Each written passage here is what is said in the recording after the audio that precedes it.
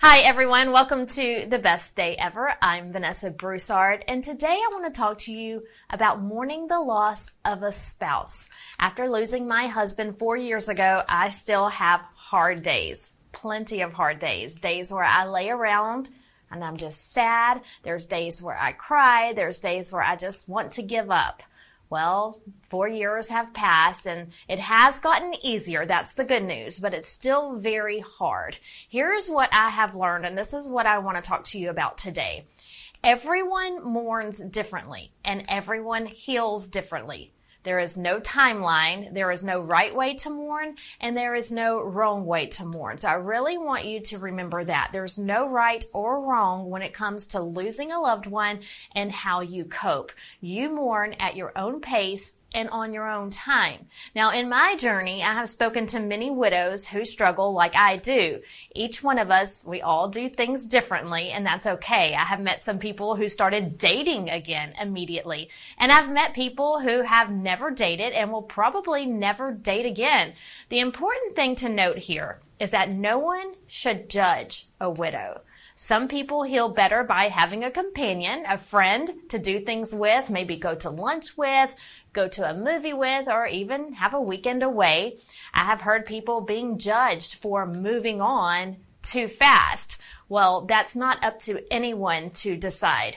If dating again helps the widow have better days and to smile again, then kudos to that widow. Everyone deserves to be happy. And as you know, if you've lost someone, and the heartbreak that you go through, just to smile again is something that you would probably think you'd never get to do again. So if you meet a friend or a significant other that makes you smile, then go ahead and do that. I encourage all widows to do what's best for them, whether that is date again or not.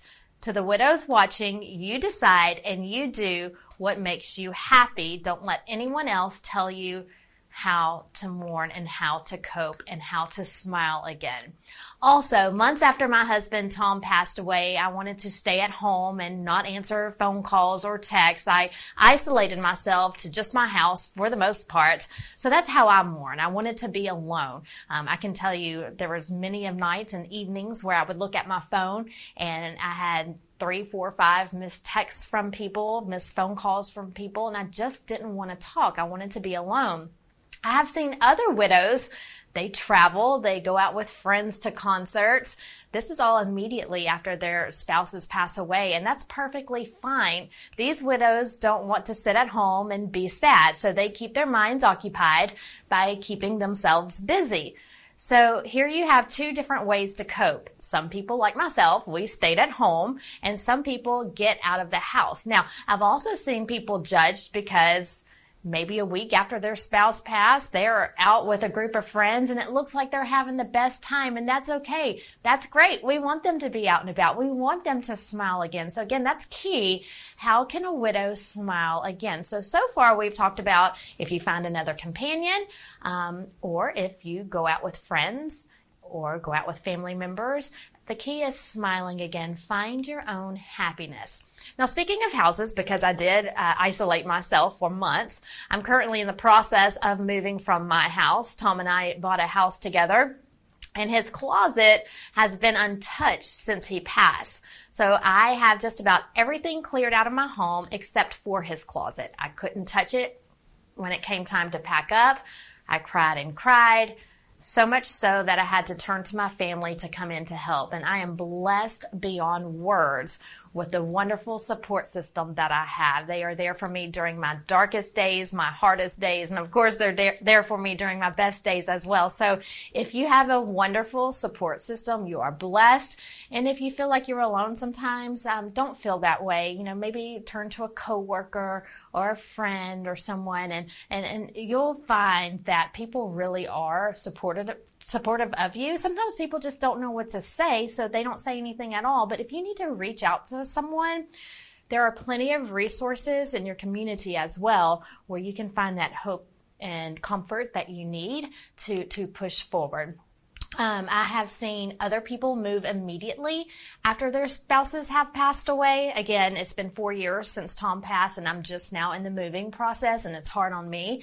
And so for the people who have moved away immediately, again, that's okay. Moving houses, even moving cities or states to start over completely. A lot of people want to start a new life immediately after their spouse passes. So I am just now getting to the point where I feel it's best for myself and my son Marty to start over again in a new home. So again, it's taken me 4 years. If it takes you just 4 weeks, 4 months, that's okay too. So the point again today is death is hard. It's hard for everyone. Unfortunately, there is no medicine for heartbreak. We cope the best way we know how. One day at a time. I remember trying to get through a morning and saying, I can get through this morning. Now I need to get through the afternoon. And so then the afternoon would come and I'd say, okay, I need to get through the night. And that went on for weeks. And then I would say, okay, now I need to get through the day.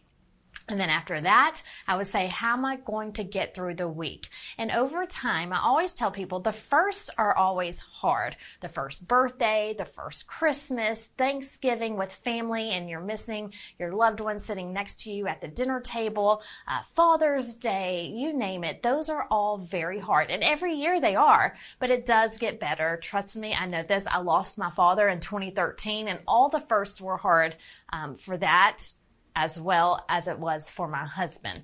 I've met many new friends on my journey. In my journey of healing, I have become closer to family members.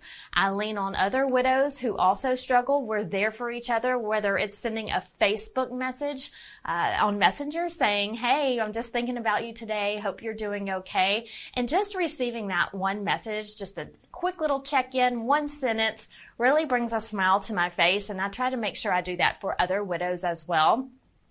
So I'll tell you, nobody knows your pain like a fellow widow. So I did mention if you have a coworker or someone that you can lean on, try to find a support group that has other widows as well that you can talk to and share stories with, share memories with, maybe laugh together, go to dinner together. So there's a lot of resources and different paths you can take to find your new happiness. So to all the widows listening and watching, remember you're not alone. We all hurt, we all cry, we all struggle in our own way, but find happiness.